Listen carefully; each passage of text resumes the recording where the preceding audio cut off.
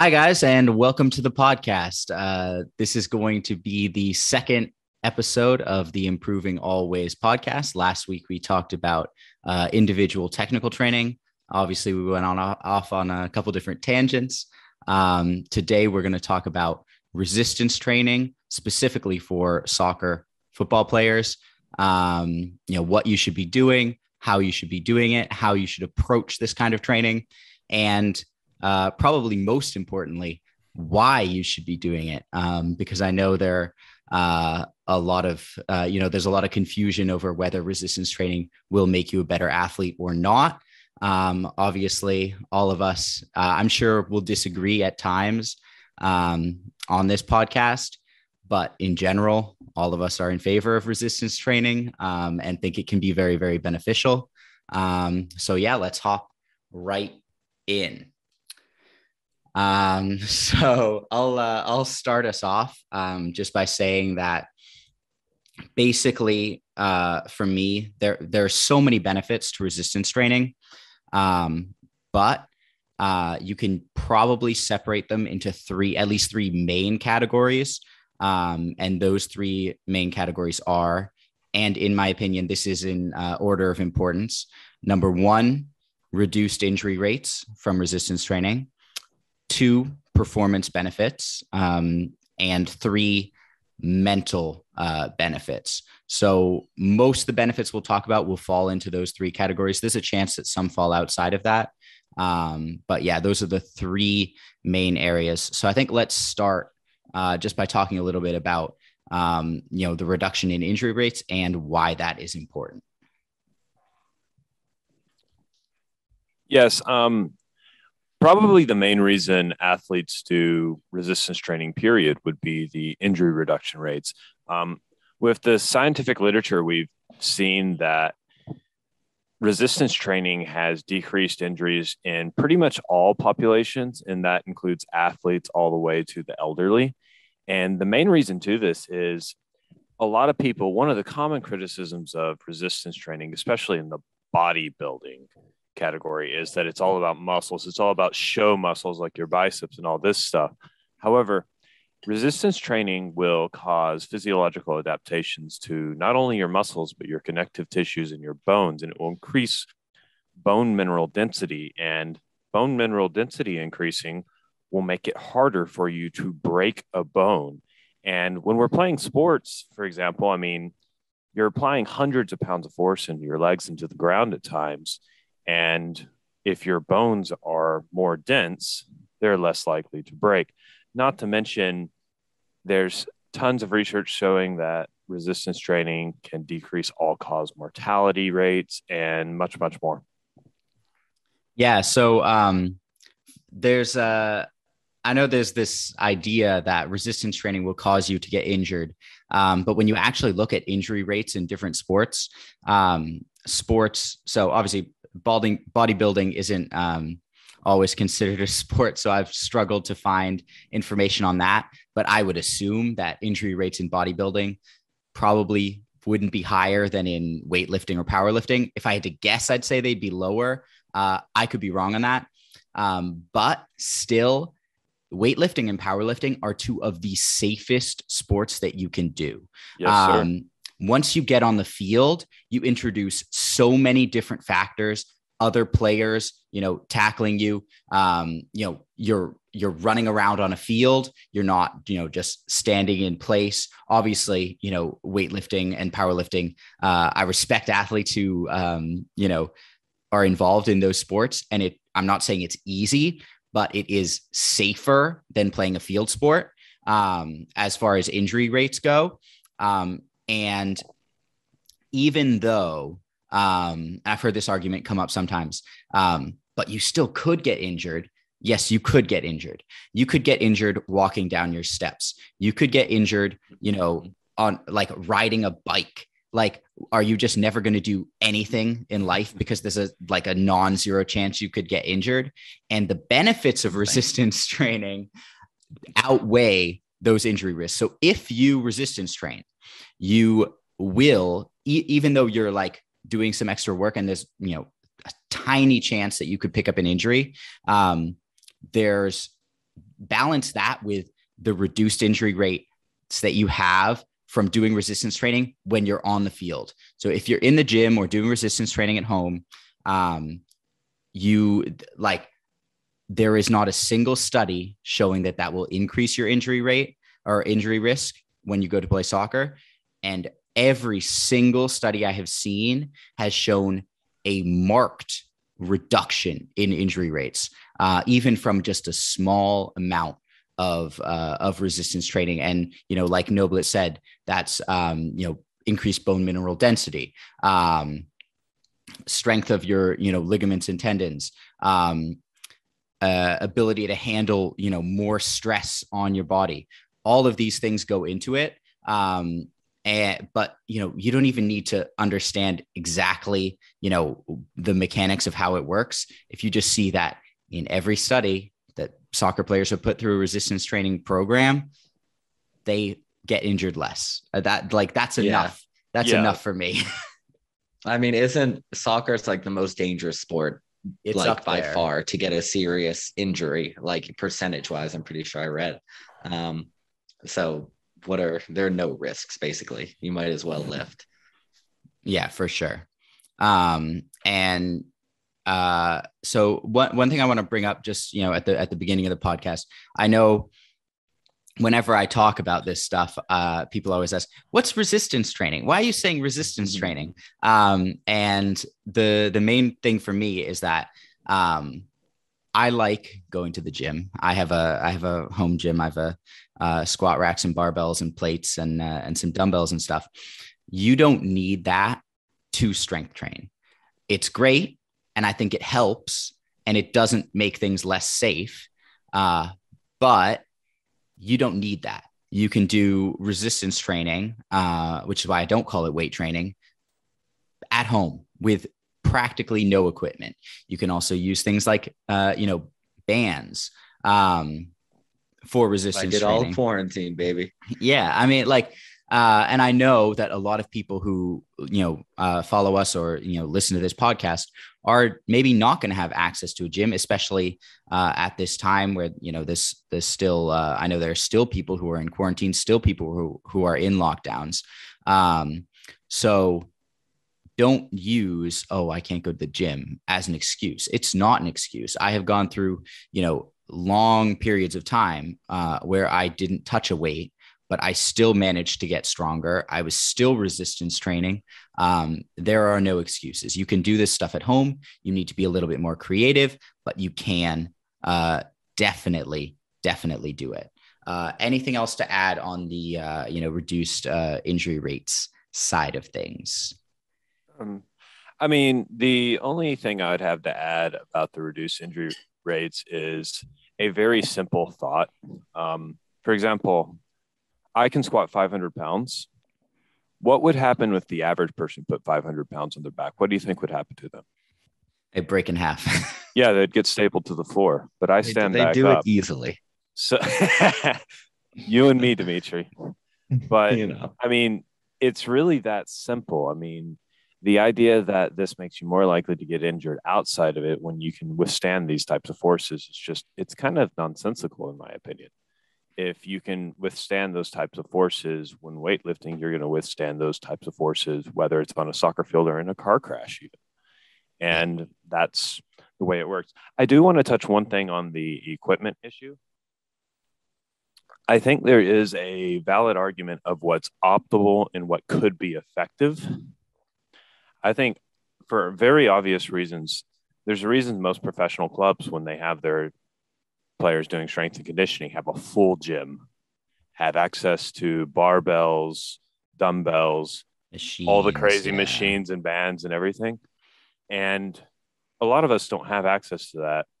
Cristo and I are lucky. I have a dungeon with a squat rack, but I also have limited equipment. Like, I don't have a place where I can even do, for example, bench press if I wanted. I can't do bench press at home, which is perfectly fine because I hate bench press. But there are limitations. I would say with body weight exercises, I mean, for soccer players in particular, we're mostly concerned with our lower body strength. And while I definitely think you can make lower body strength and power gains. What you're talking about over there. And make lower, you don't want to see my bicep in comparison, but to make lower body strength and gains, you're going to have to be either very creative with things like pistol squats or high step ups, but you're not going to be able to replicate squatting hundreds of pounds or even doing Romanian deadlifts with hundreds of pounds or anything like that. Eventually, there is a point of diminishing returns with bodyweight training, in my opinion. However, if that's your start, go for it. Yeah, I think like obviously, you know, we talked about this last week. Like there are probably optimal things to do, but the most important thing is to do something. Obviously, you know, if you're at the point where you can't progress much more with just bodyweight training, you've done all right. And then, you know, you can figure things out from there, but you've already come further than most players will ever come. So, you know, just super important. And just one thing more before we, you know, leave that. Oh yeah, go ahead, D. Well, no, just one thing I want to note. A lot of people with like body weight training, sometimes it's tough to progress, you know, because you can do like, say you want to do like upper body, you're doing push-ups and stuff. And you get to the point where you're doing normal push-ups very well. You're like cranking out 50, like 70, 100, whatever. And then you switch to a different type of pull-up and your push-up, and you're calling it a progression. It's so different because all these push-ups, you're actually working like different muscles most of the time. You know, if you go from normal to diamond, or you do all these things. So it's not necessarily like a linear progression if you're switching styles. So you got to be careful with that too. Yeah. And, you know, it takes a lot of creativity to like eventually, you know, you're going to run out of things you can do. But again, like once you've gotten to that point, first off, well done. Then we can figure out what to do next, whether that's getting access to a gym or finding a way to get some equipment in at home. But if you've gotten to that point, well done. One more thing I want to say before we move on a little bit from injury rates. I'm sure we'll come back to it throughout the podcast, but I see this idea sometimes that you can eliminate your injury risk. This is just not true. Anyone telling you that you, if you follow a certain program or do what they tell you to do, you will not get injured is lying to you. Or a wizard. Yeah. Or they're a wizard. Yeah. Injuries happen.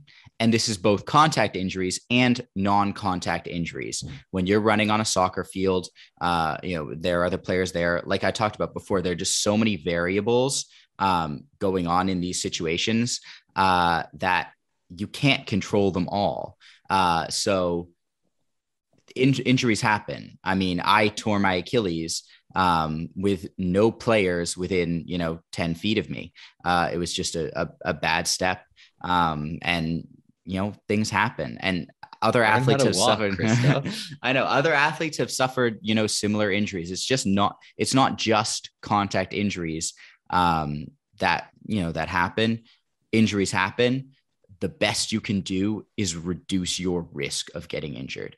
And that's all you can do. And we'll do another episode at some point talking about injuries specifically, you know, how to reduce your risk, but then also what to do when you are injured, because every athlete who's played at a good level will go through a period of time where they cannot play. We should play injury bingo. Especially if you're pushing it hard. I've never seen athletes that actually push the boundaries of their actual like abilities that never pick up some sort of injury. Yeah. I mean, that's part of it, unfortunately. Yep, definitely. One thing I'd like to add, before we move on, is this is my opinion. I'm not sure if you guys can relate to this, but I would say that with body weight training, if you can't handle your body weight, whether that's like you can't do 5 proper squats with your body weight, or like 5 to 10 push-ups with your body weight, or like 2 pull-ups with your body weight, I would recommend to start mastering those movements, like be able to do 20 push-ups, maybe like 10 pull-ups, and maybe 10 squats before actually doing it with a bar on your back with weights, or like doing a bench press with weights. Yeah. I mean, like if you can't squat 5 times your body weight, you have no business putting a bar on your back. And you like often when I start with athletes, it's a lot of body weight stuff, and then we add weights in. I remember Noblet posted a video about why push-ups are better than bench press. So I'm sure he'd agree with you on to be fair, those are weighted well. push-ups. Yeah, true. But I mean, you have to be able to do push-ups without weight to then put weight on, right? I mean, I think there's actually, to SK points, a very, very obvious statement here. To be fair, this would actually apply to most strength sports too, because they have weight class categories. However, in soccer, what are we doing with our muscles and our tendons? We're pressing our body weight against the ground and moving our body weight against the ground. And if you can't squat your body weight 5 times, you're not going to run very fast and you're not going to jump very high.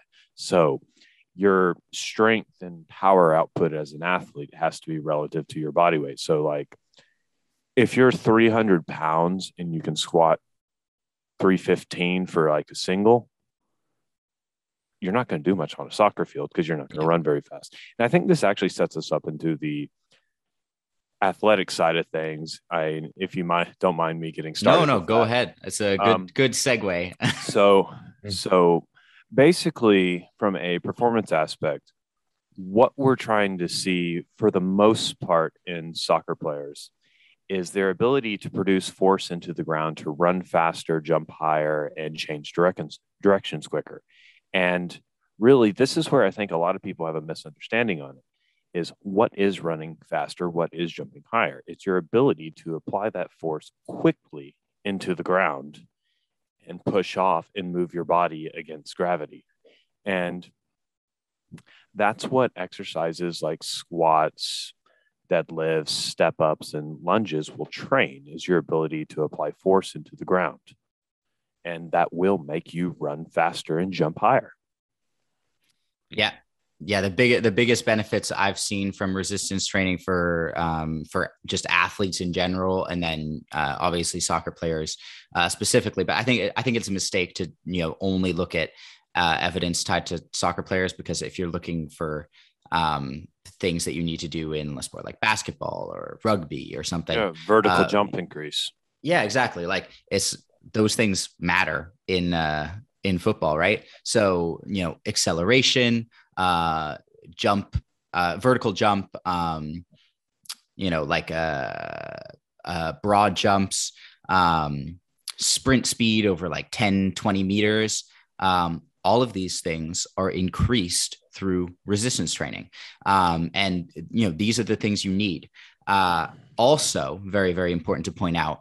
So soccer is an endurance sport. I would qualify it as an endurance sport. It's an hour and a half long, or depending what level you play at. Obviously, I'm sure a lot of people watching this haven't progressed to 90 minutes yet, but soccer games are long. You need to have endurance to play.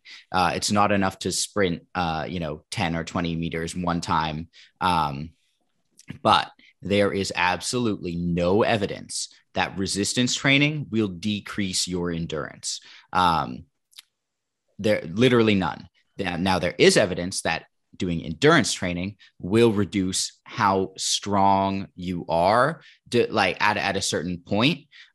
So if you're going to be an elite level soccer player, you are not also going to be probably an elite, although Nobla will probably disagree with me on this.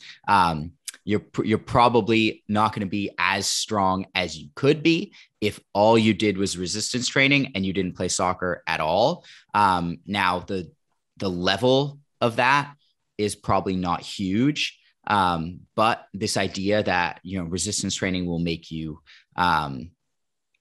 unfit is just not true. It's not going to make you like fat either, unless you're eating way too much.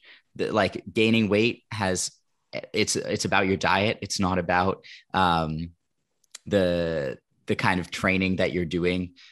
Really, it's more about how many calories you're consuming, and then are you how active you are. So yeah, you get all these benefits, and then I've even seen evidence that resistance training will help you. It will help you with endurance. Will make you more fit. But that evidence is a little bit conflicted. I've also seen evidence that it has no impact on your endurance. So we're not resistance training to be able to run, longer distances. Really, that's not the main benefit, but it's not going to hurt your endurance. And yes, I'd like to touch on the point about the doing intense physical activity outside of resistance training and resistance training for maximal strength, because I actually have experience competing in powerlifting, and Christo's 100% right. If I'm training for soccer seriously, I could not run a powerlifting program to peak for a powerlifting meet properly and actually be able to get to my maximal strength. If I was going to do that, like, I would actually have to kind of put soccer on maintenance and just kind of like chill for a little while on soccer so I don't fatigue myself playing. And here's the thing, for most of us, we're not also playing that many other sports. So that's not really what we're going to want to do. So we will put our weight training as supplementary to our soccer opposed to as our primary goal. And to be completely honest, you don't need maximal strength to be a soccer player. I mean, if you wanted maximal strength, you would go into a strength sport like powerlifting, weightlifting, or strongman. And nothing wrong with those sports. One of those. And that's part of it. Yeah. And I forgot what I was going to say. I had to sneak that in there somewhere. If I can add on to Crystal's point about, he said endurance training, like, would you say weightlifting might not, weightlifting cannot like increase your endurance, but it also doesn't affect it. I think that's what you said. I mean, I've actually seen some evidence. Actually, I'll bring this up now. I'm actually, we're hopefully going to publish an article that I wrote for my master's dissertation, which is on resistance training in girl soccer players. So under 18 female soccer players. And I actually found a study that showed that resistance training increased your endurance. And then I also found a handful of studies that said it had no impact. So if I had to guess between the two, I'd say it probably has little to no impact, but there is no evidence that it will hurt your endurance. So we're not resistance training to get more fit. We're resistance training for other benefits. But it's not going to hurt your fitness. If it did, obviously, that would be, an issue, but it's not going to. Now I can actually add into that, because it used to be very taboo among endurance runners to do resistance training, but now you're seeing most of the top endurance runners doing resistance training. And also, contrary to popular belief, they're not doing super high reps and sets. They're doing closer to what we're doing, but usually with lighter weights. Yeah, because they're not as strong as soccer players, obviously. Yeah, but the main thing is endurance runners will do this because it will, one, decrease their injury rates, because tons of pounding, especially if they're running on concrete, is just not great for the body in the long run for running 20 miles or something like that. And the other reason is that every single step they take, if they're applying slightly more force with their comfortable stride, they'll actually run the endurance race faster. One point I would like to make, and I think this is something that we should mention on, is soccer does definitely have an endurance aspect. However, it's actually probably more of an anaerobic sport than it is an aerobic sport. There are 3 energy systems that are used in athletics, and you never use only one of them at once. You're always using all 3 of them. And that's the phosphogenic, glycolytic, and oxidative. And oxidative is your pure cardiovascular, like going for a jog. Glycolytic is your in-between intense and that. And phosphogenic is your full-out sprinting or full-out lifting, like a 1-rep back weight. And at least according to the NSCA, the National Strength and Conditioning Association, soccer is primarily a phosphogenic sport. And that's because in soccer, at least most of my running is short, quick sprints. Like, I short, quick sprint, and then maybe I very slowly jog or walk for a little while. And that's the entire game. Yeah. Yeah. How often do you run 100 meters? It's doesn't happen that often. Like every once in a while, a right back will run all the way from their box to the other box, or like a midfielder or something. But most of your work in soccer is over 10 meters, maybe 20, but a lot of it's even shorter than that, 5 quick steps to get in position. Let's go back to SK before we derail the conversation. So what I was trying to say is maybe not endurance in the VO2 max kind of way, but endurance in your legs, like how much you can actually run without getting fatigued in your legs. And I'm pretty sure that weightlifting, if you put in more reps, higher amount of reps, can actually increase the amount of running you can do with your legs. Yeah, well, think like we said that running or resistance training will make you quicker over 10 meters. So if it makes you quicker over 10 meters, you could probably also run 10 meters at the same speed you could before, but then you could do it again. And then you could wrestle, and then you could do it again. And then you could do it again. So, just like, or, you could run it faster. And then the next time you run it, you could probably run it, faster than you could have if you weren't resistance training. So, the resistance training, just so many benefits to performance, for sure. Anything else on, obviously we'll touch on it again as we go, but I guess I could just add on to the point SK was making. Let's say we were running something at like 25% of our energy expenditure. If you then did resistance training for like 6 months, that 25% would probably be a little faster just because your muscles would naturally apply more force into the ground. So that would improve your endurance performance on the pitch. Yeah, for sure. And then because of who I am and what I talk about, we also have to bring up the mental benefits of resistance training, because there are mental benefits. You look good, you feel good, you play good. Yeah. I mean, that's honestly, the motto right there. It is true. Like improved confidence through resistance training is a pretty well-studied thing. It does increase your confidence. And as we all know, when you're confident, you're just a completely different player. I'm not saying that this should be the main reason you resistance train. I did put it third in the list for a reason, because I think the evidence for the other two is just overwhelming. And there are probably other things you could do to improve your confidence, and, as much as resistance training. But there is that benefit there. And I think, it would be wrong not to bring it up. And I totally agree with this. For one, resistance training, I like to bring back to the point that it's fun a lot in any sport or athletic activity. It's something fun that you can actually do, and it can actually be a stress reliever. There's plenty of research on resistance training and stress relief.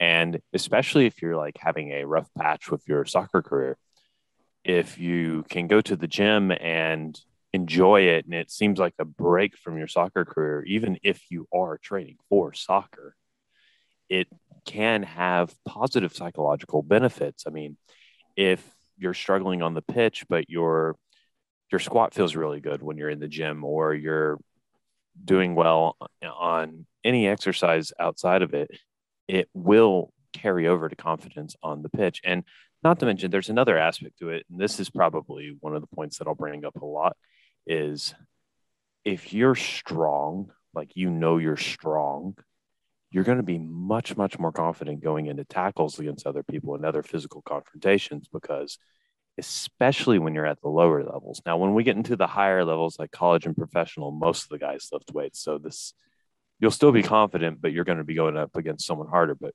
at the amateur levels, most players do not lift weights. So you're probably going to be stronger than them.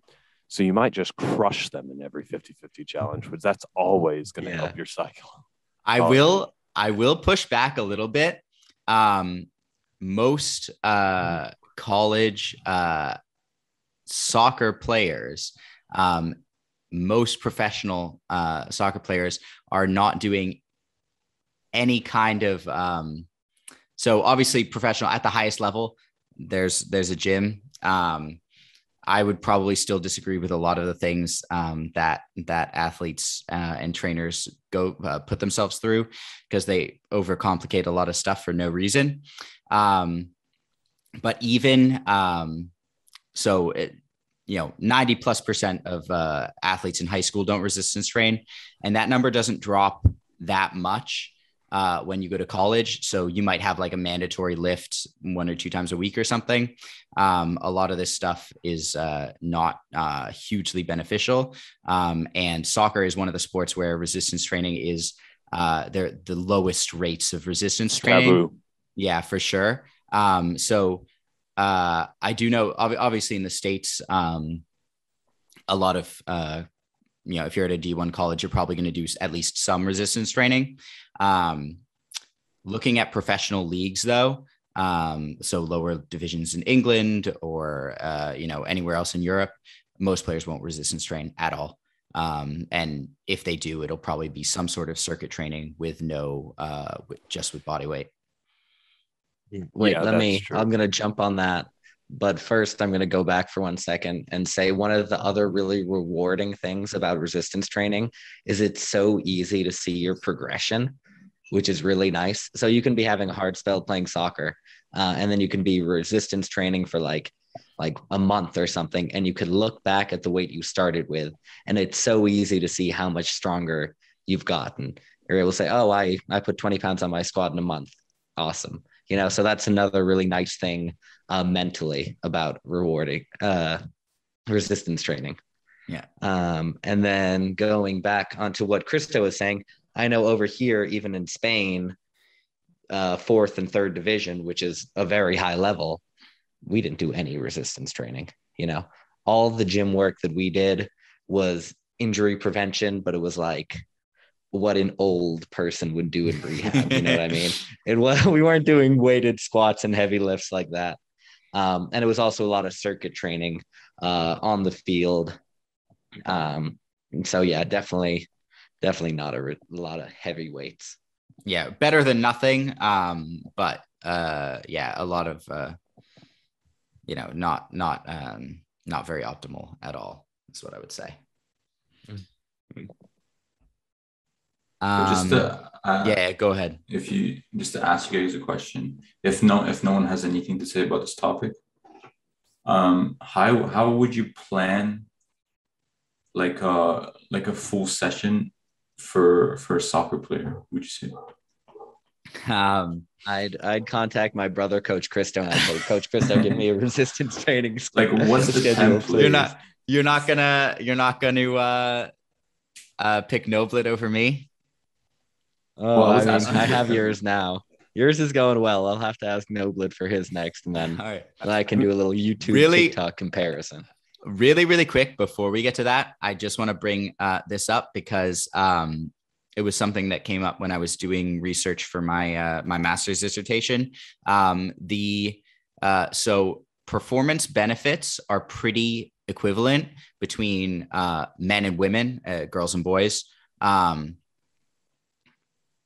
Injury reduction rates actually higher for women that resistance train than for men, not in every study, but in several different studies.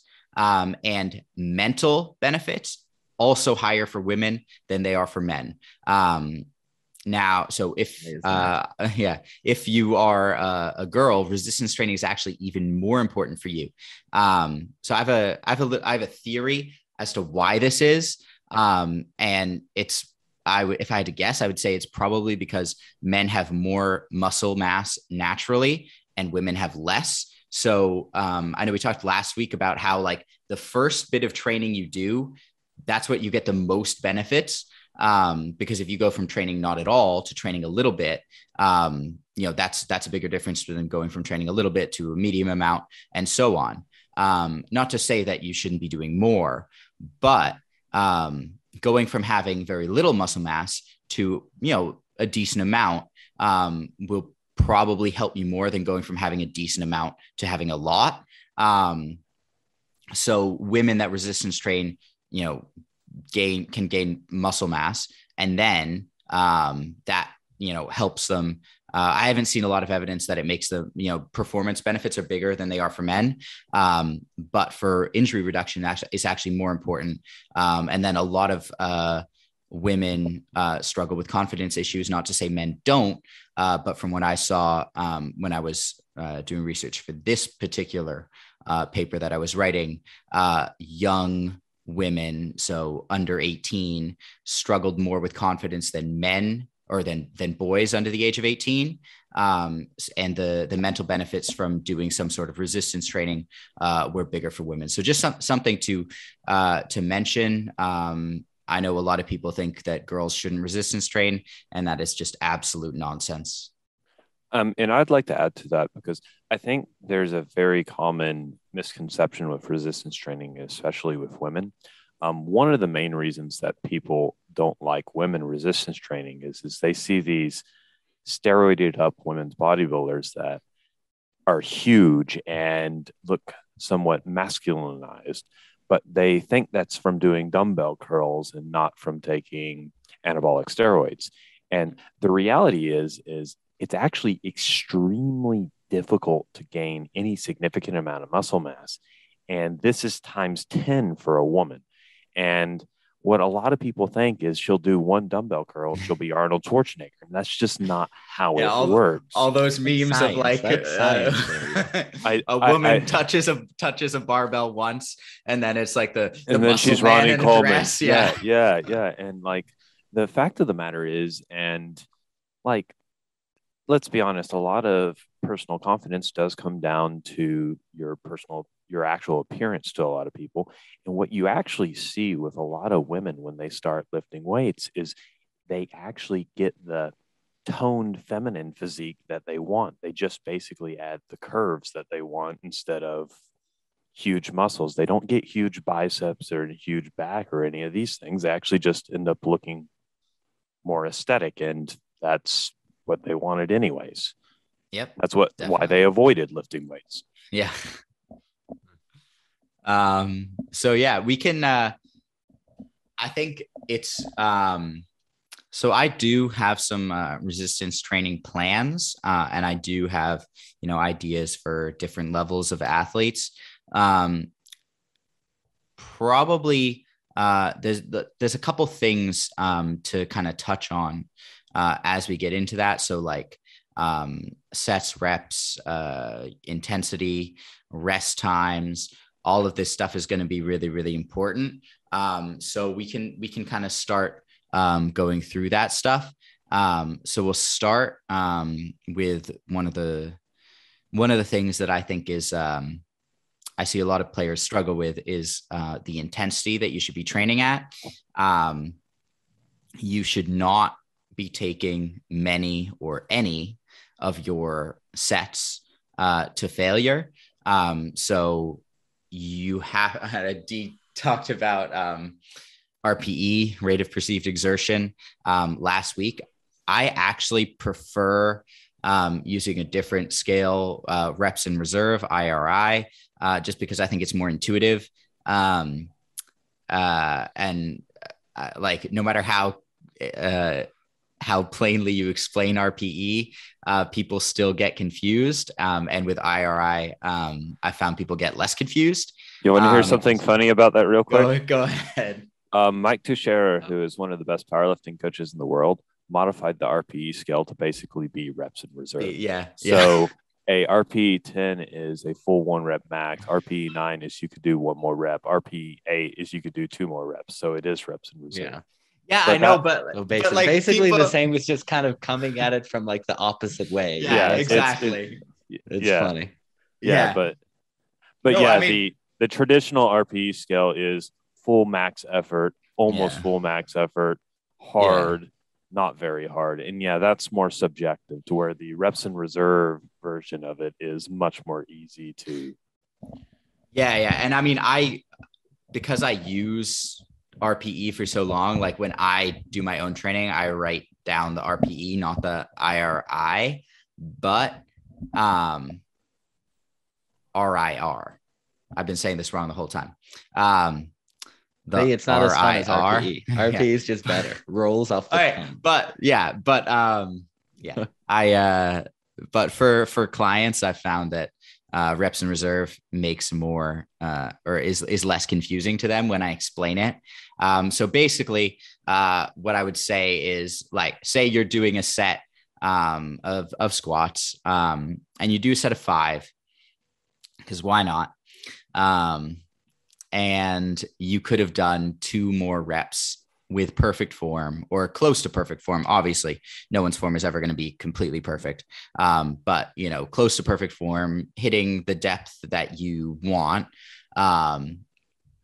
And you could have done 2 more reps.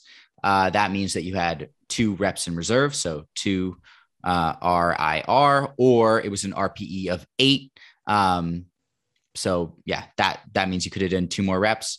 Now, intensity is really, really important, because if you train to failure, where you could not do another perfect rep, or you could not do another rep at all, or you even, fail on a rep, the recovery cost of that is very large, much larger than if you stopped a rep before.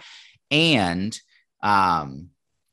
there's not really any extra benefit you're getting, not any extra benefit from what I've seen at all in terms of, gaining muscle, gaining strength, any of that. I haven't seen evidence that training, to failure makes you stronger or bigger or has more injury prevention benefits. If anything, it's detrimental, because it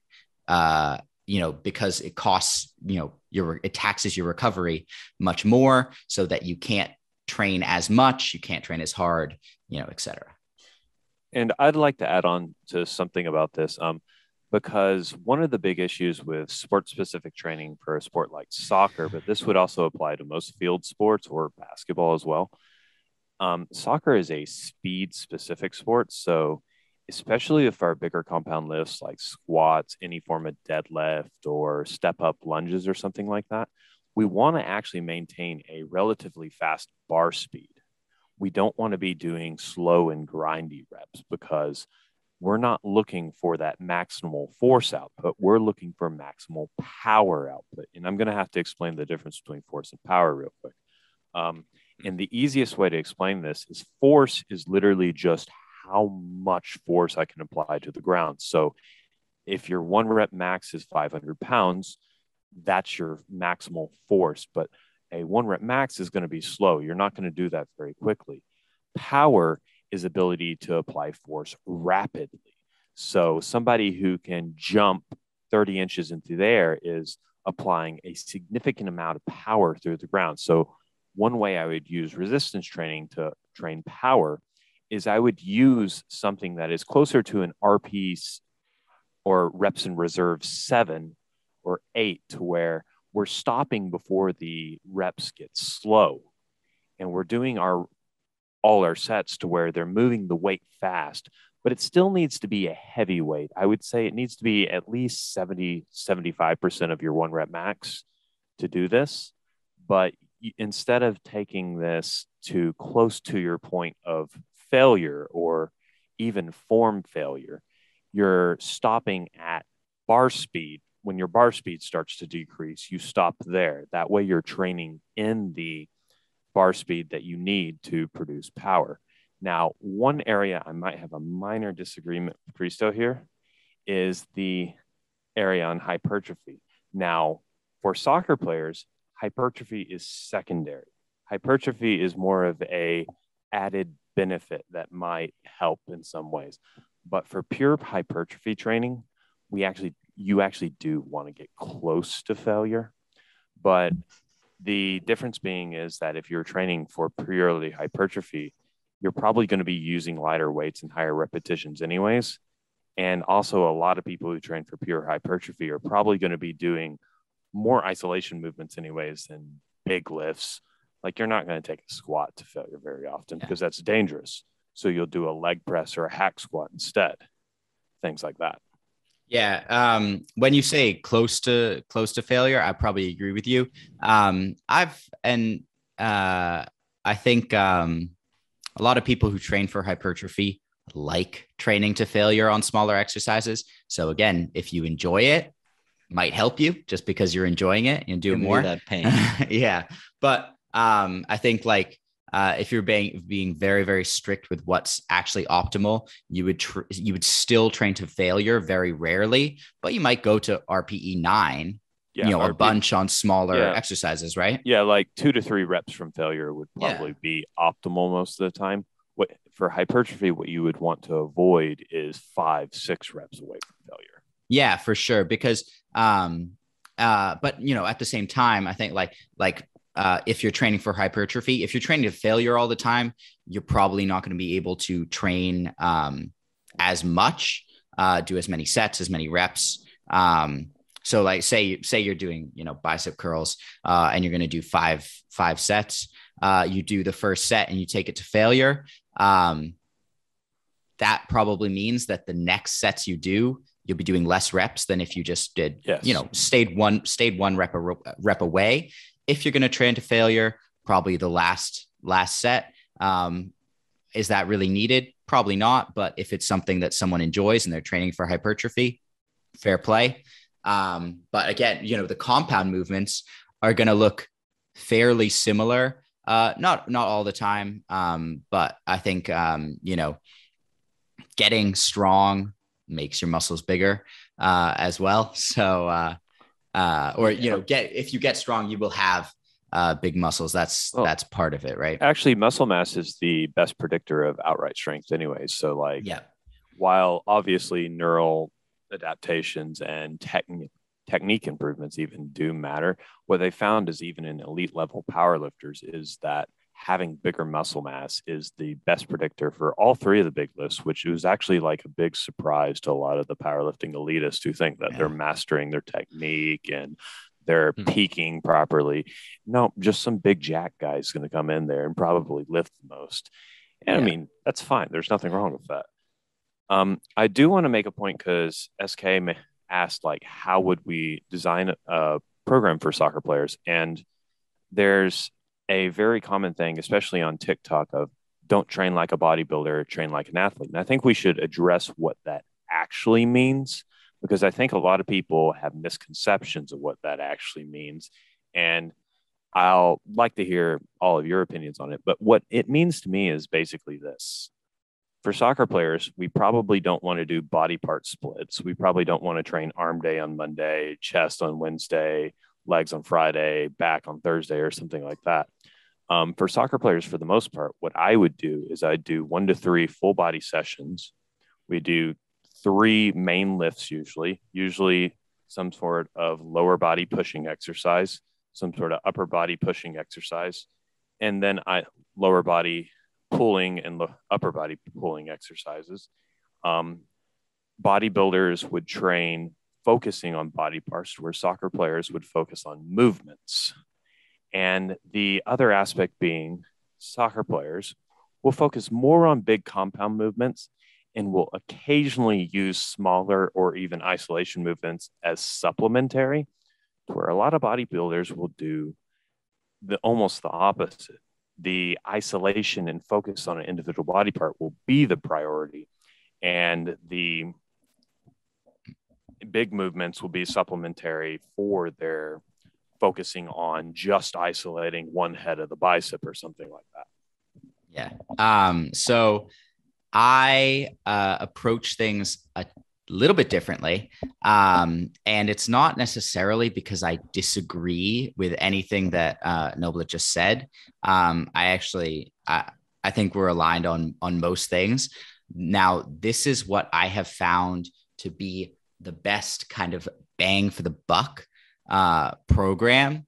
And it's because most athletes that I work with don't have time or don't want to be in the gym or do resistance training at home more than twice a week. And I think twice a week is enough. I strongly encourage them to do twice a week, not once a week, because I think you get a decent amount of benefits from that second session. But I think if I was to tell them they should be training 3 times a week, I would lose more people, completely than, I need that buy-in from players basically. So I start them with 2 times a week. And at the very beginning, now, obviously this changes as I work with an athlete more often. So D will know Dimitri does upper body stuff, not just lower body stuff. The first session that I do with most players, I don't do any upper body training at all. And that's actually true for like first couple weeks, maybe even months, depending on what I can get the player to do. A lot of the time we stick with lower body for a decent amount of time. So my program usually looks something like this. I'll start. So there's 2 days. First day, we'll do a squat variation. And then we'll do a single leg hip hinge variation. So squat variation will obviously, depending, it could be single leg, but it doesn't have to be. Basically, this will be any squat variation. I'll usually go off what the player wants to do. Obviously, we'll keep this exercise consistent, or we'll change it until we find something that they want to stick with and progress with. But it could be something just like a traditional barbell squat, front squat, something. It could even be a leg press if that's all I can get them to do. It's much better than nothing. And then we will do a single leg hip hinge variation, and then we will do 1, 2, or 1 or 2 smaller exercises that I have seen evidence that they either reduce injury risk or improve performance in soccer players. So my favorites for this are single leg calf raises, Nordic hamstring curls, or Nordics, or glute ham raises, something like that. Some kind of isolation E hamstring exercise, and Copenhagen's, which are you can Google that and find out what they are. I don't know exactly how to explain it. But yeah, those 3 exercises, usually, sometimes some other things as well, but those are my 3 go-tos.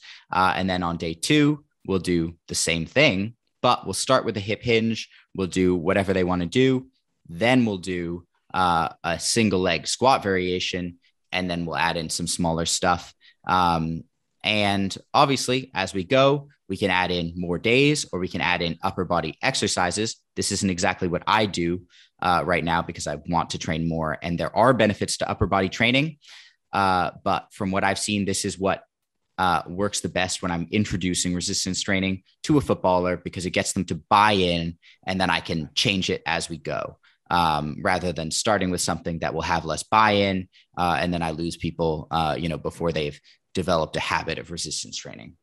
One thing I want to ask you, Coach Christo, is especially when you can call me Christo. You can call me Christo. I love that we go with the Coach Christo. So when you're starting out with players that maybe haven't done resistance training as much, or don't have a plan yet, I think for me, I would start them out with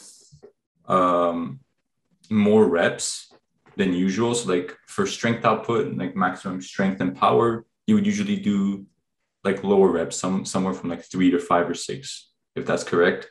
But for players that are just starting out with resistance training, in my opinion, I call this the foundation layer.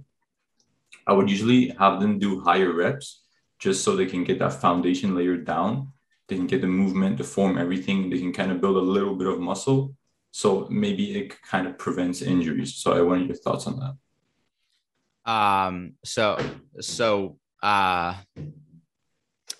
What would you start them out with? What would the rep scheme be, kind of? So maybe like, let's say we're doing a squat. Instead of doing like 5 reps or like 6 reps, I would maybe go to the 10 to 12 rep range, just to have a little bit more of a hypertrophy, so they can build that good muscle base. And then after like 2 to 3 weeks, maybe I would move them on to lower reps.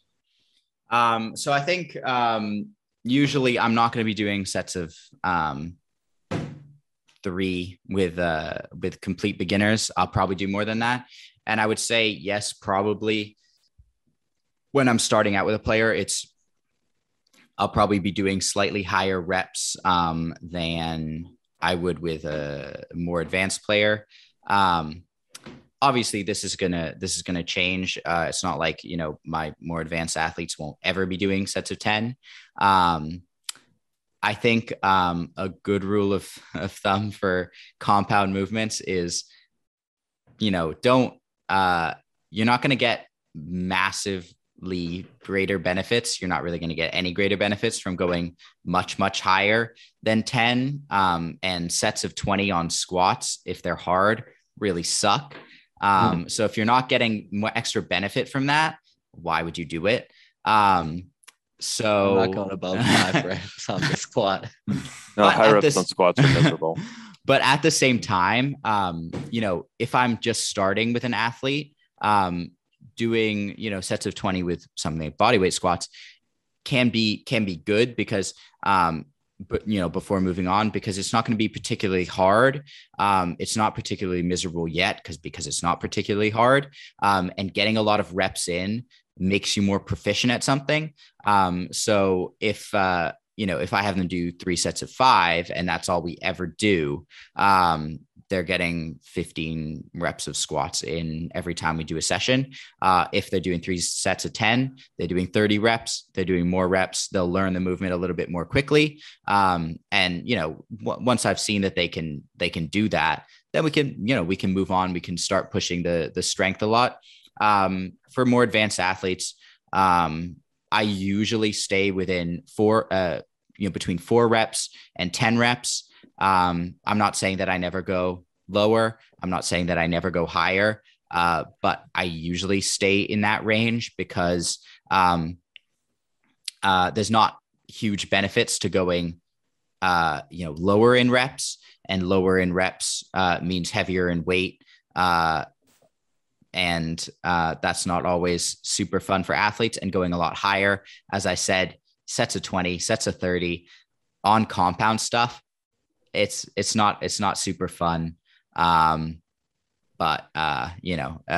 why do it unless we're getting huge benefits from it, which I don't think there's good evidence of. So I might actually have a minor disagreement here. So now there is some nuance to this, of course, but if we're teaching like a compound lift, like the barbell back squat, and I'm making a very specific point, the barbell back squat, not bodyweight squats, not a goblet squat, I'm actually probably never going to have them do more than 5 reps at a time.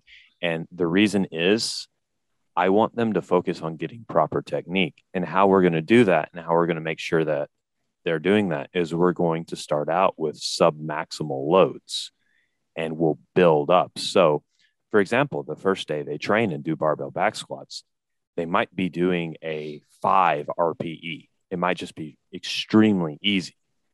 And that's fine.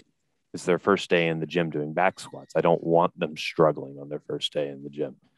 And if they're doing sets of 10 or 12, even if it is a lighter weight, it's very likely that they'll be getting fatigued. So you'll see more deterioration in form as they progress with the sets. Now, with truly true beginners, we're probably not going to put a barbell on their back. And here's where the nuance comes in. We're either going to start out with body weight squats. We might even do hands over their head squats to make sure that their mobility to get into that position is good enough. And then we'll do goblet squats. And goblet squats are an exercise that I would do for sets of 10 or something like that, because it's mechanically easier. And since it's harder to load a goblet squat super heavy anyways, you're more likely to want to do sets of 10 with it as well. But like for the harder lifts, such as barbell back squat, and this would also apply for deadlifts, whether it's barbell or a trap bar deadlift, I'm probably going to stick to the 3 to 5 rep range with novice lifters. And when we get into more advanced lifters, we might consider doing higher reps in some of those lifts. And that's a point that we have to make is, I think novice lifters could basically come into the gym and do 3 sets of 5 2 times a week and make gains. However, someone like myself or Christo, who have been lifting several years, we're not going to make gains doing 3 sets of 5. We'll be lucky if 3 sets of 5 a week will maintain our gains. And this is where periodization might come into hand. In the off season, you might have a short hypertrophy block even to try to put on a little mass. But that's not something most novice lifters need to worry about right now, in my opinion. Yeah. So I'll ask you a question then. Do you think that say we took 2 athletes exactly the same? Let's say we Two Dimitris. 2 Dimitris.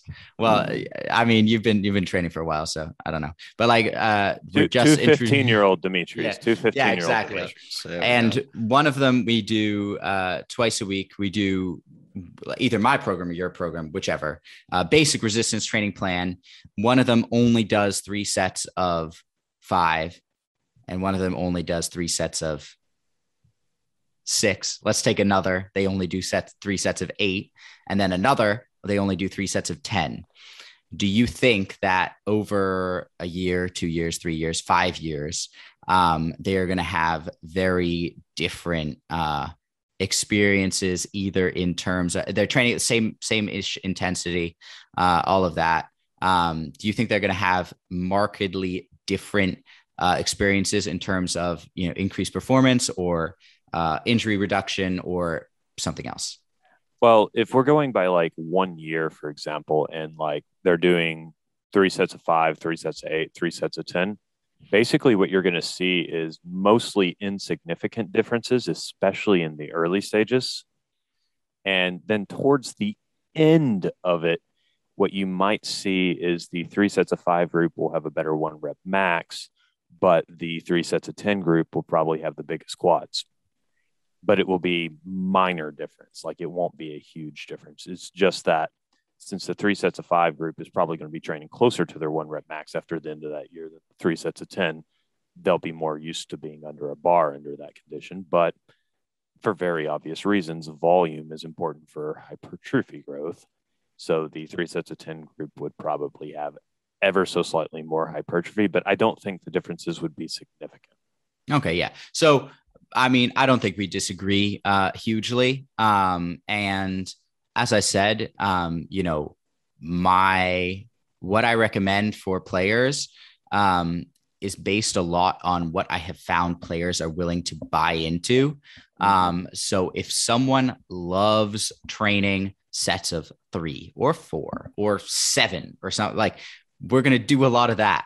And if someone really loves, training sets of 10, if someone really loves training sets of 15 on squats for some ungodly reason, we'll do some of that. You kick them out of the gym. You throw them out the window. Yeah, there's actually something wrong with people who like to squat for. I mean, to be fair, that's me too. I did do a set of 315 for 20 last summer. So. Yeah. Kicked off of the podcast. Goodbye. Yeah. Just a question I have before we move on. About, like, you have 3 different athletes to do 3 sets of 5, 3 sets of 8, 3 sets of 10. Wouldn't, and I'm just asking this to you guys, wouldn't the guy that does 3 sets of 5 reps have more strength output that gets converted onto the field, or no? Yes. And this is actually, I should make this point a little more clear. Higher rep sets are actually harder to recover from too. So when we're looking for soccer player performance, we're looking in many ways for how can we get the most stimulus for adaptation without causing significant recovery issues while we're on the pitch. This is actually the other reason why I tend to trend towards lower rep ranges for athletes is, and like I said, the hypertrophy adaptations, while they're good, they are secondary to the power adaptations, power and strength adaptations. And five reps is more than enough to get hypertrophy adaptations. And basically what I would do is, once that's not enough to get more adaptations, I would just add more sets or another day of lifting potentially. But yes, to some degree. Now, I think the truth of the matter is, if we were to do the experiment, as Christo said it, they're only lifting 2 times a week, 3 by 5 versus 3 by 10. you're not going to see too significant differences in any objective metric. You might see minimal differences, but it won't be huge. Yeah. So like, and going back to what I said, like, if I have those two athletes and one of them is like, I only want to do sets of 4, and the other one is like, I only want to do sets of 10, I'm not going to argue with them because I'd rather have them be in the gym consistently. That's what matters more. So small differences might build up over years, but at the same time, different things work for different people mentally, but then also physically. So, we have some kind of rules of thumb for like, I mean, I don't recommend athletes go, super high in reps. And I'm also not going to have an athlete doing 10 sets of 1 every time they set foot in the gym. But there's middle ground where like you can adjust it for the athlete, just based on what works for them and then also what they enjoy. So, you want to keep them in the gym consistently. And if they're in the gym consistently, they're going to be getting benefits, or of course, resistance training at home, they're going to be getting benefits. Who cares if they're getting 99% of the benefits or 100%? Because that 1% doesn't really matter. It's the 99% that matters. Yes, and a lot of this has to do with some resistance training is almost always going to be better than no resistance training for an athlete. And that really is. I mean, if you're making a program that they actually want to be there to do, that's going to be so much better than the program that they don't want to be there to do. Because for one, especially if you're not physically there forcing them to go through the exercises, if they don't want to be there, they might just not be there. And we'd rather them be there. And this is going to be a common theme in our podcast. A suboptimal program that you're consistent with will produce better results than an optimal program that you're inconsistent with. And that goes for pretty much everything in life. Yeah, definitely. The life lessons. Yeah. So I talked a little bit about, and Noblet talked a little bit about how he structures his training. So he had the four main, lower body push and pull, upper body push and pull. Yes. And then I talked a little bit about, basically, I start with the lower body push and pull, and I do at least one single leg movement for each of those. And then obviously, after that, I'm trying to get people to, buy into resistance training. And then I add in upper body training because upper body training does matter. Now, the reason that I include lower body movements, I see a lot of people talk about how resistance training needs to be sport specific, soccer specific. This idea is, it's just not true. You're in the gym. Your sport specific training is done on the field with a ball. You're in the gym to, improve generally and physically by increasing your power and your, and your strength, things like this. And then you can put that on the field so that you're better in games. But I still do single body movements because a lot of the movements you do on the field will be on one leg, and strength is specific. So if you train a barbell back squat, you will be strong at a barbell back squat. You will get stronger at a front squat, but not as strong as if you trained front squats. Yes. If you train strength on one leg, you will be stronger on one leg than you will be if you never train strength on one leg, but you still train as much, but you train on both legs. So there's a reason to do single leg movements.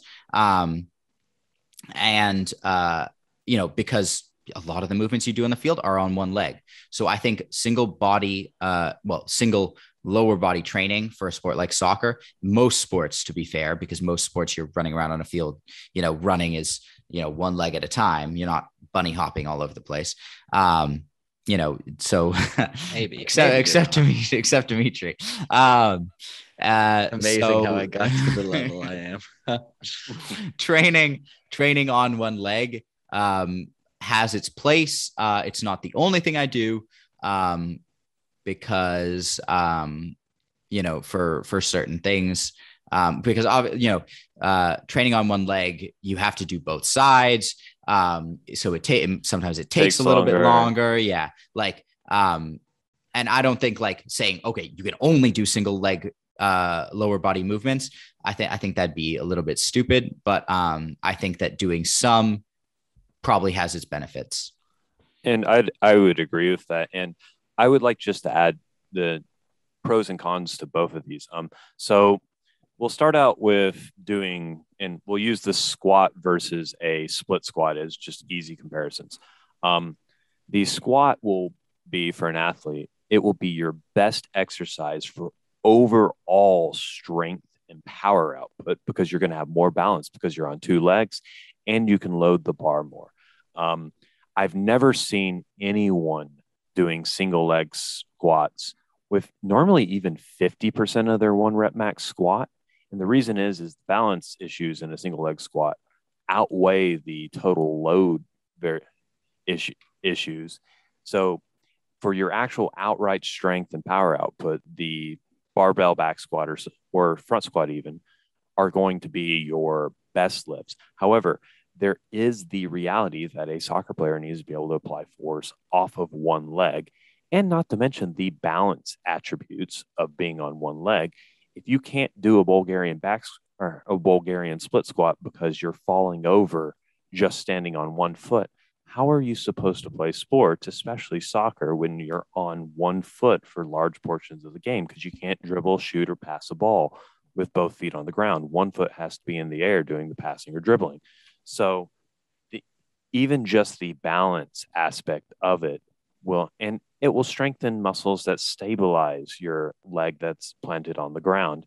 And yeah, now I have read some research, like the idea of replicating what it looks like to run with one leg may or may not actually translate as directly as a lot of people think. So when you're setting up a Bulgarian split squat, just because the front leg looks similar to what it would in a sprint doesn't necessarily mean it makes you faster. But at the same time, if there's any chance of it having benefit that way, I think it's good, and it's definitely not hurting. And then just the balance and coordination from learning how to apply force to the ground through one leg is just a net positive. Yep. Definitely agree. All right. So yeah.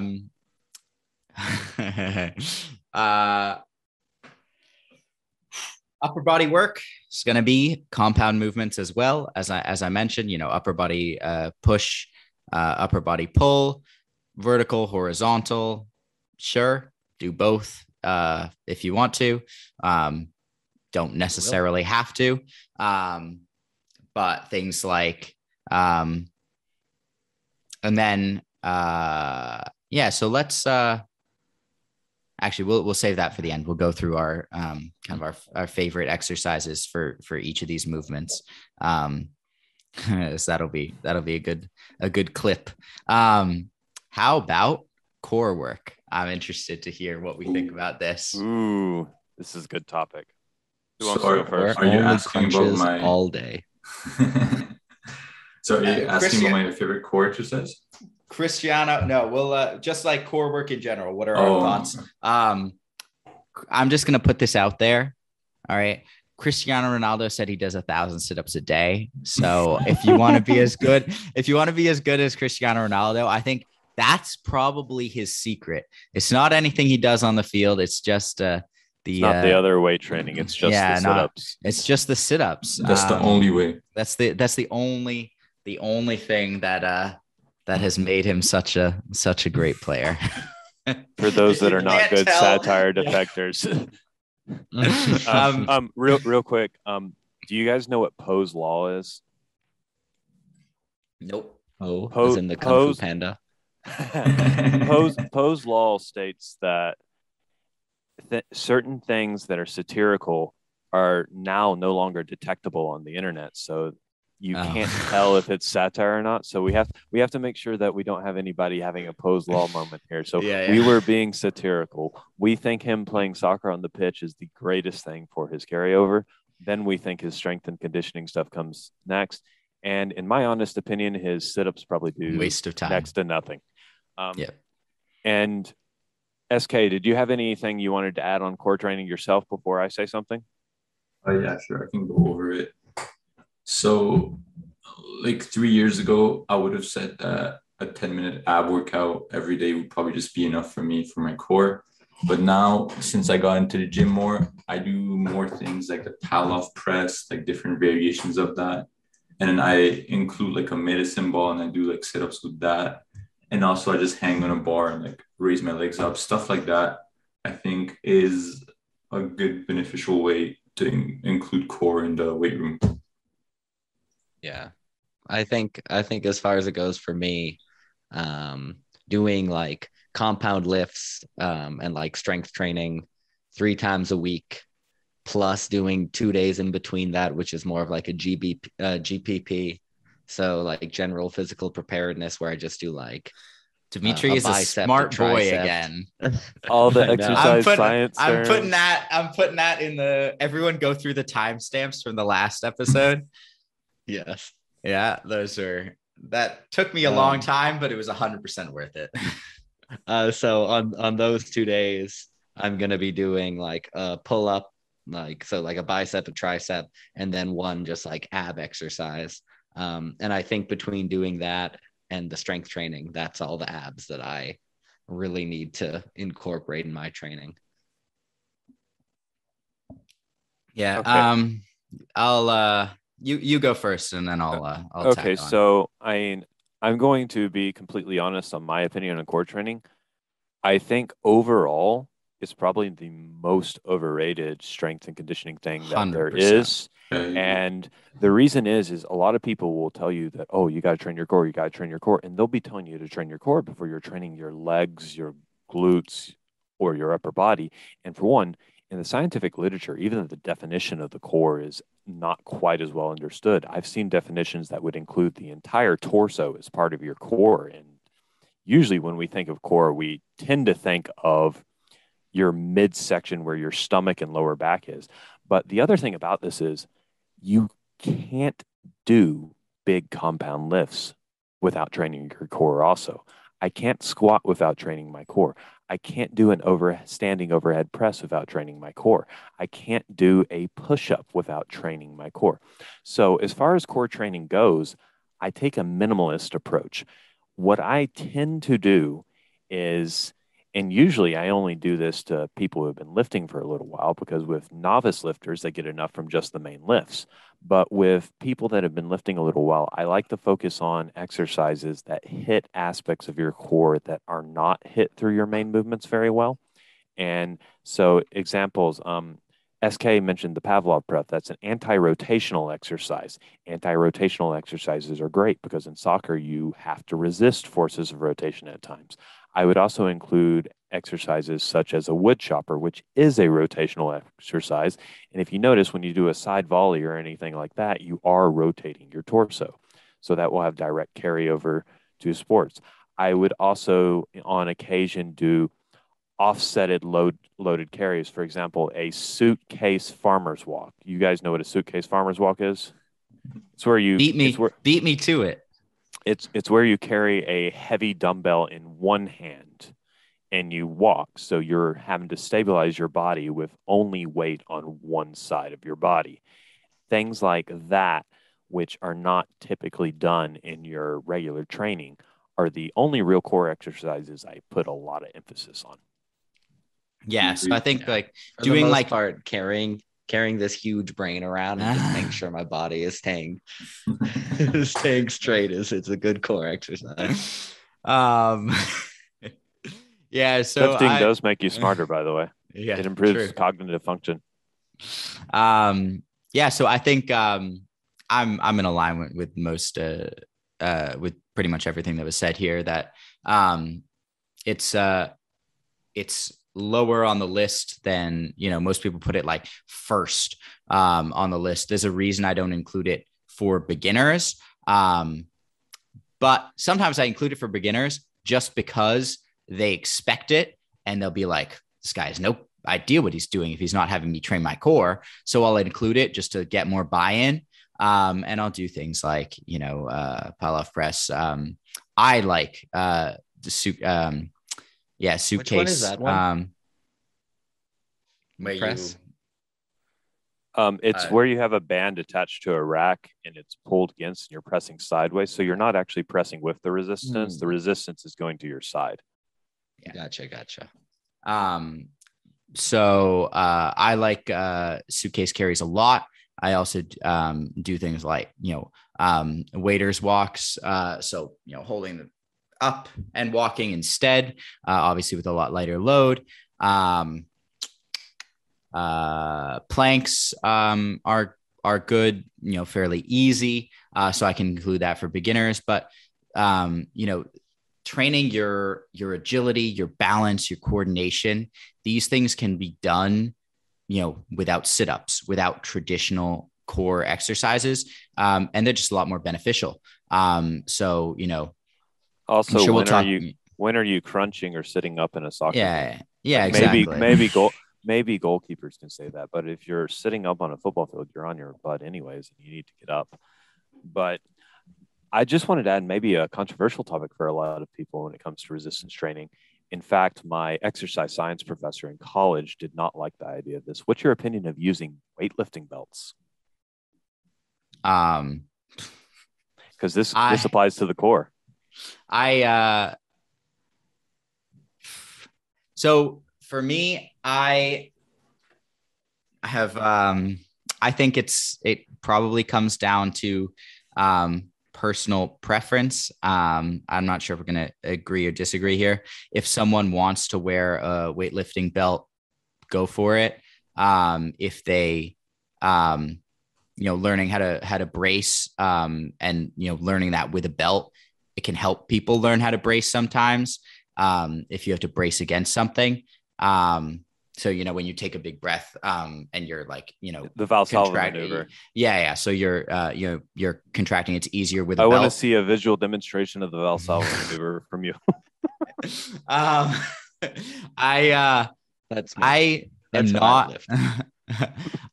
not, for a long time I trained with a belt. I'm not training with a belt right now just because, I have a little bit less time to train, and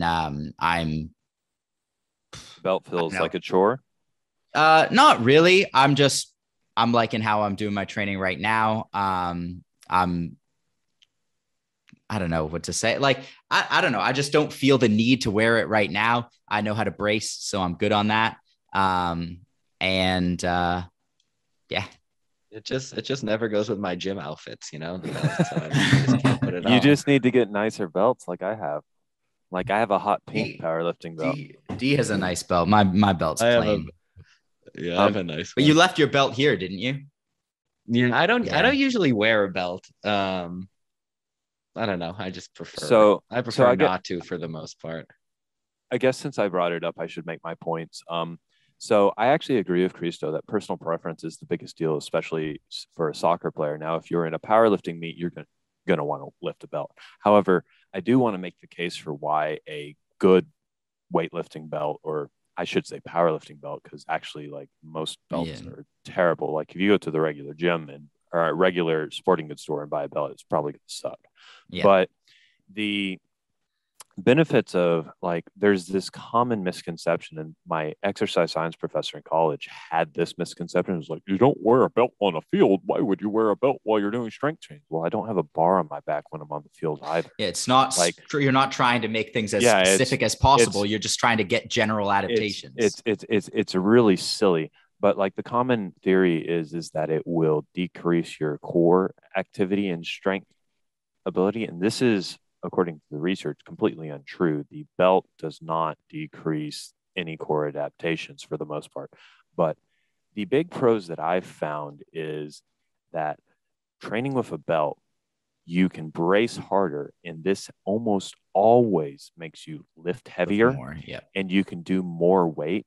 And more importantly, and this is actually why I would recommend players that do have access to the belts do it, especially on exercises like a squat or a deadlift, is they have shown that there is less spine rounding on squats and deadlifts from people that wear belts to people that do not wear belts. And I don't want to alarm people. Spinal rounding is not the end of the world, and you're probably not going to get injured from it.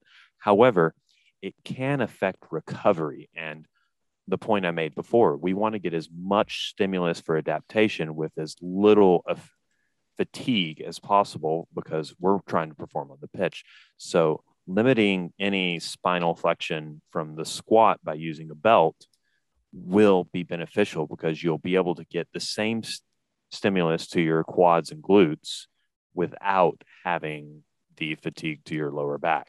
And I actually think it's really beneficial, especially for people who have been lifting a while and have access to it. And it does help with bracing. Like most people brace better with a belt because it's easier to press out against it than it is to just clinch and get everything tight without a belt.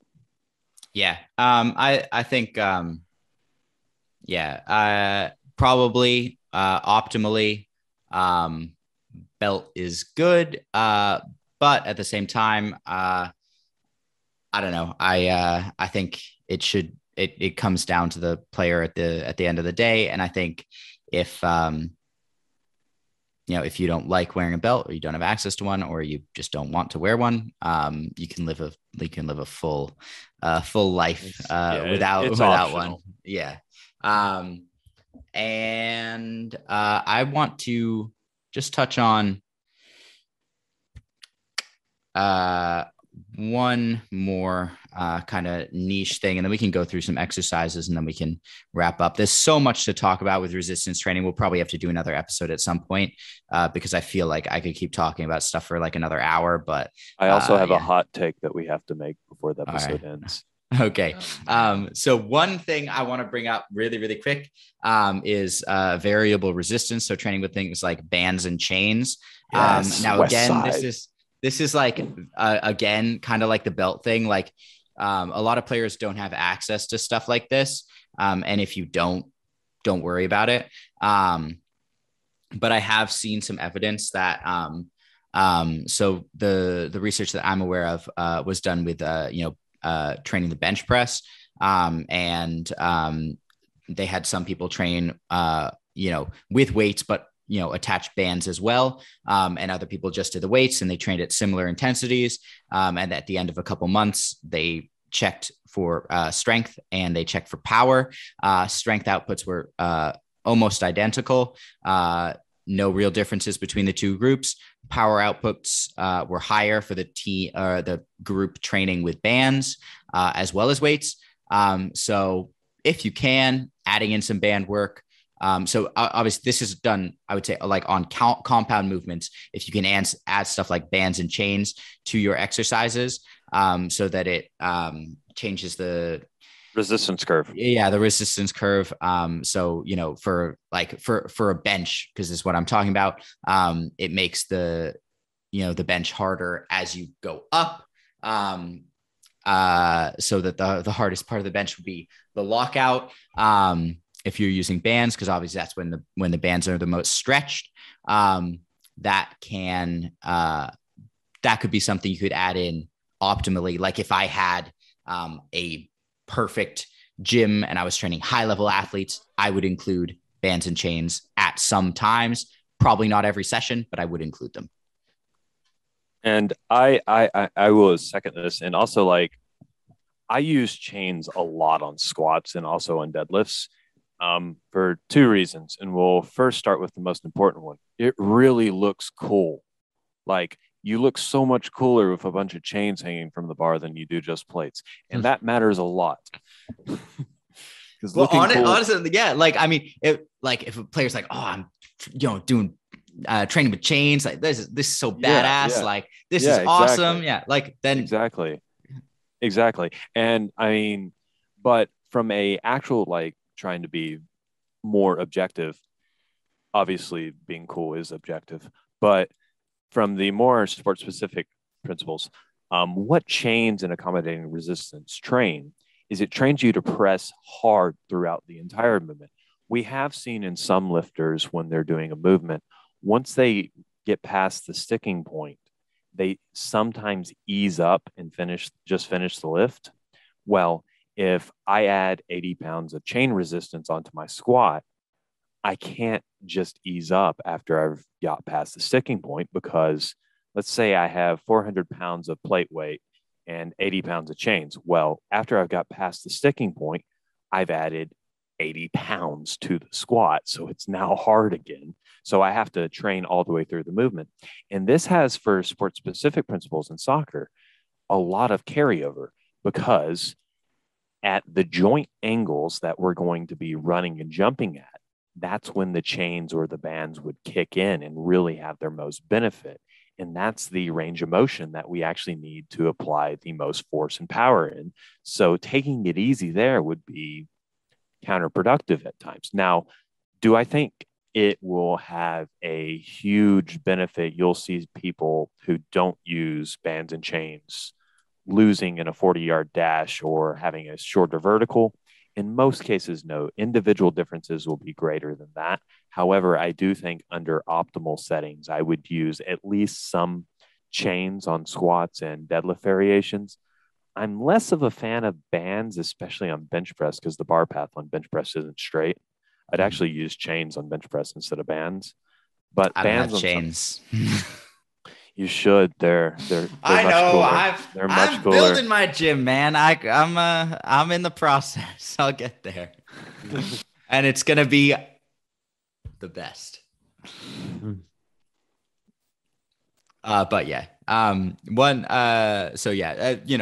like this is optimal stuff. The most important thing is that you're just training consistently. I don't know if maybe this is your hot take. Something I should have brought up earlier.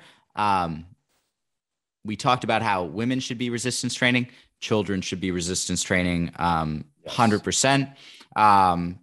There is no evidence that even as young as like 5 years old, doing like some, you're not going to put a barbell on the back of a 5-year-old, but they can do like body weight squats and stuff. Like there's like, if you make this stuff fun, it's great. My niece has a little 5-pound barbell that she, does stuff with. She picks it up and she like overhead presses it and hops on the bench and does stuffed animals. Yeah. As their stuffed animals pick it up.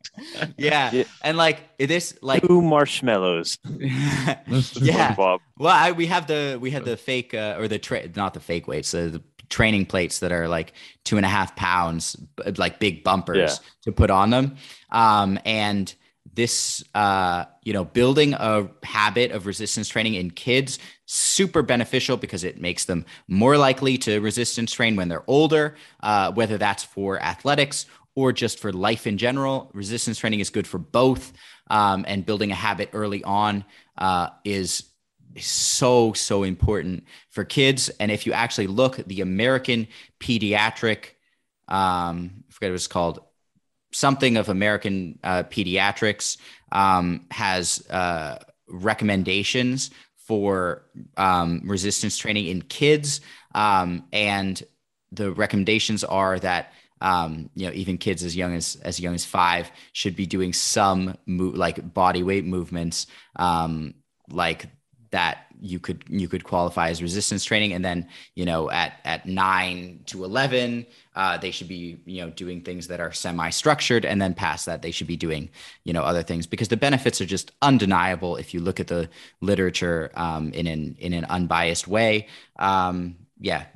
Kids 5 years old aren't going to be deadlifting, tens of pounds, but tens of pounds, but like, they can pick up. If I have kids, they'll be hundreds.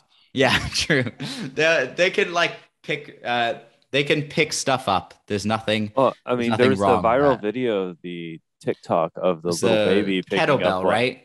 No, it was a medicine ball. I mean, it was like a. I think I saw a kettlebell too. Yeah, I saw the medicine ball. Yeah. But the thing about it is there's always been this theory that it could stunt your growth or damage your growth plates, and there's absolutely zero evidence to support this theory. This was just basically one of those theories that have just gone down through the years. This is why you shouldn't start strength training, at least until you're in high school.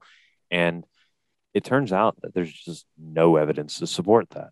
But there is a lot of evidence, and this is actually from youth powerlifting and youth weightlifting competitions, that kids do it safely and don't get injured. Like there are kids that literally 5-year-old kids that are competing in powerlifting competitions, squat, bench press, and deadlift, and they come out fine and they love it and they have fun. And I'm going to tell you something, they're a lot stronger than all the kids their age because yeah.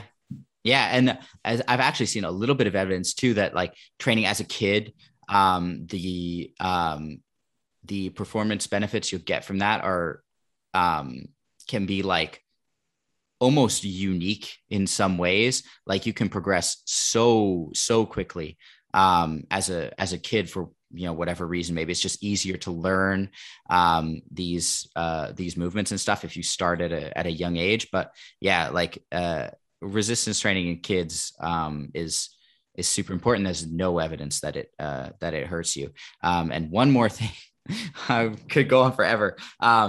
Form. How much does form matter when you're doing exercises? Not much. Anyone telling you that, like, if you're not doing this exercise perfectly, you're going to injure yourself or something. There's not really any evidence of that. Like, Noblet mentioned like bar path on a bench. So like, obviously you don't want to press up in a straight line, but like, pushing the bar a little bit back towards your face as you push off is optimal for strength. But if you did end up pushing in a straight line, it's not like it's gonna like injure you or something. And more importantly, the lifting with a rounded back is probably not going to injure. In fact, your back is always slightly rounded. And that's probably the one we're really going to worry about is people, especially on exercises like the deadlift. It's mostly deadlift that gets blamed for this. Is they'll see people with any rounding whatsoever is, oh my gosh, you're going to go to Snap City for this. And it's like, that's just not true. Now, do I think form matters?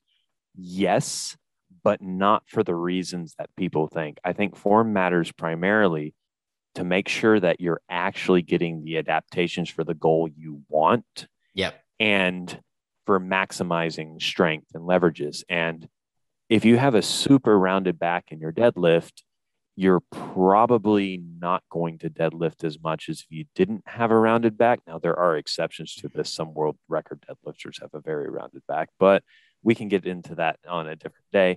And also from a recovery perspective, if you're rounding your back on a lot of deadlifts, that means your spinal erectors are going to be doing a lot of the work. And this actually also goes to the specific thing you want to train, because if I'm deadlifting, I want my hamstrings and glutes doing more of the work than my spinal erectors. But we don't want our lower backs being sore as can be all the time, especially as a soccer player, because a sore back can be really hard to play on. And if your back is super rounded every single time you do deadlifts, you're more likely to have a sore back. Where if you can keep it at least closer to being in a neutral position, you might limit some of that fatigue, but you're also not going to hurt yourself. Yeah, like resistance training, like people are afraid that, oh, if I don't train perfectly, I'm going to injure myself. That's not going to happen. Obviously, optimally, you'll be squatting to depth or, some sort of depth. We should stop. Right? We should talk about depth actually, because that's actually a controversial topic and for sports. Yeah.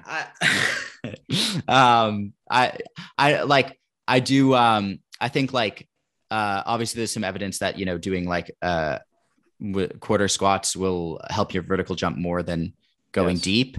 I still like when I'm training beginners, I'll do, deep squats like what do they,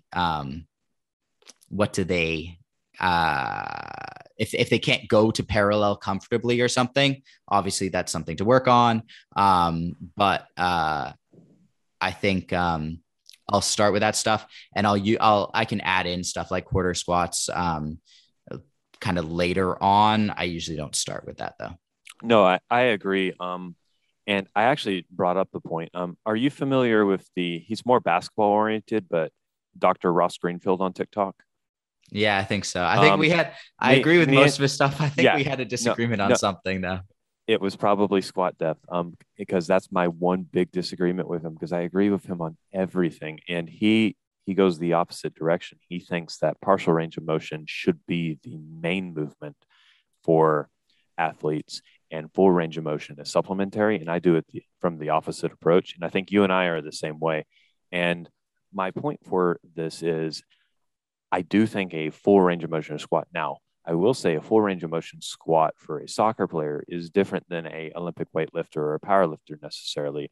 And only on a powerlifting meet is there actual rule on squat depth, which is top of the thigh at the hip joint must pass below the knee. For soccer players, I mostly want them squatting as low as they can comfortably, while before their butt tucks under at the bottom, what's called a butt wink. I want them to stop before that happens, or at least to a significant degree. A little bit of butt wink is not a problem, but just before that happens, because that might cause lower back fatigue, and then come up. For most people, this is going to be below parallel. Some people, this will be slightly above parallel. And this also depends on how far forward your knees travel.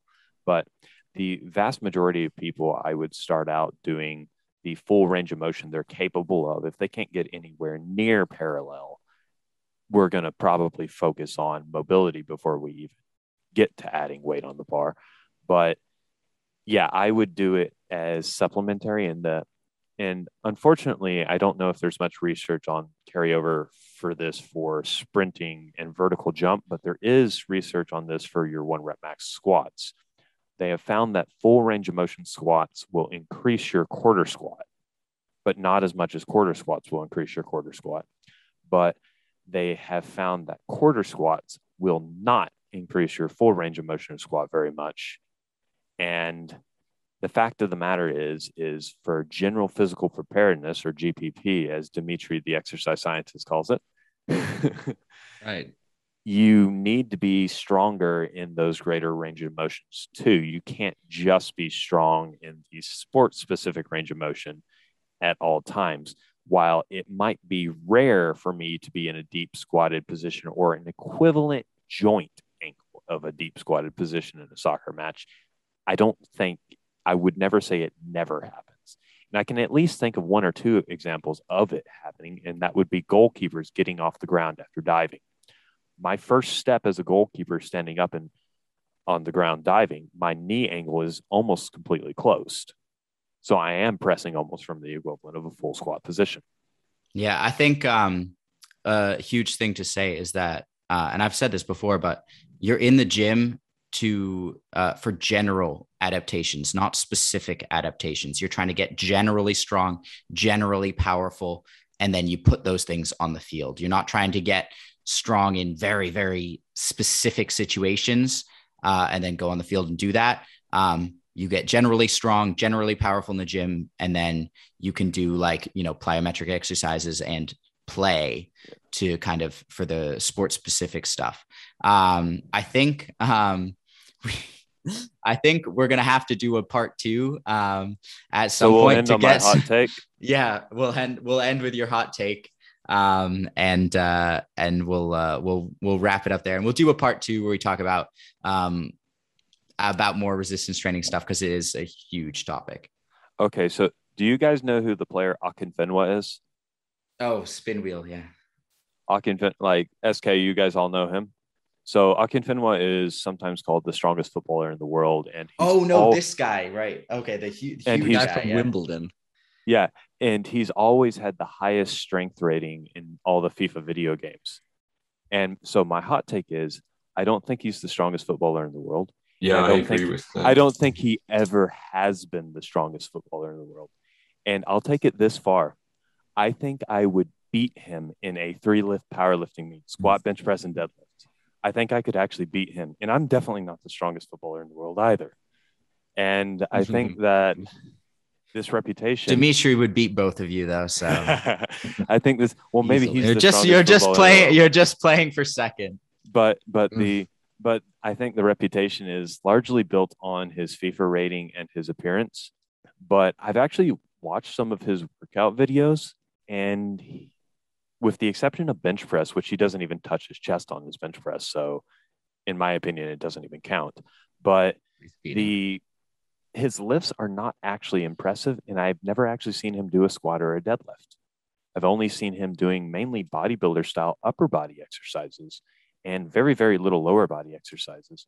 So I actually think that there are probably several players in the top leagues in Europe in particular who, in the lifts that I think matter, such as the squat, bench, overhead press, or deadlift, or also the Olympic lifts too, for that matter, I think there's a lot of guys who could beat him, who would demonstrate greater strength than he can. And that includes me. So Akinfenwa, if you watch our podcast, meet me on the platform. I want to have a powerlifting meet for you, and we'll settle it. I want to see Dimitri, this. It'll be for second place to Dimitri as the strongest footballer in the world. Yeah, Dimitri doesn't. I won't embarrass you by like you'll be the the head judge. You'll be the head judge. Actually, I saw Zlatan posted a picture on Facebook, and it was like when they had the cheetah racing dogs. To see like how much faster the cheetah was than the racing dogs. And there's this photo of the cheetah just sitting, like it didn't run, and all the dogs are already running. I think this was Zlatan. I could be wrong. And it was, and they like asked someone, "Oh, what happened?" He's like, "I guess it was insulting to the cheetah to have to prove that he was better than all these racing dogs. Don't."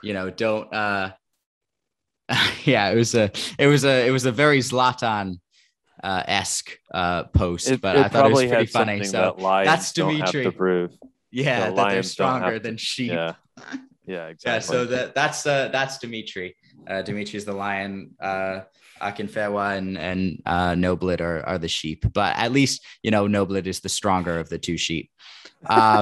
So I think what we'll do is maybe we'll go more on specific things next week. So we'll talk about specific exercises, specific plans, how we do that all out, because I think that is something that players want. Here we talked a little bit more generally, but at least if you've listened to this podcast, you'll know kind of the principles and how to apply them when we talk about the specifics next week. I feel like I could go on forever talking about this topic, but I do think we should wrap it up there because we've been going for a while. And my water bottle is empty as well. To go to. Yeah. So water bottle's empty. Any final thoughts, or are we good to wrap it up? I think we're good. Bench press and single leg dumbbell Romanian deadlift to do. So.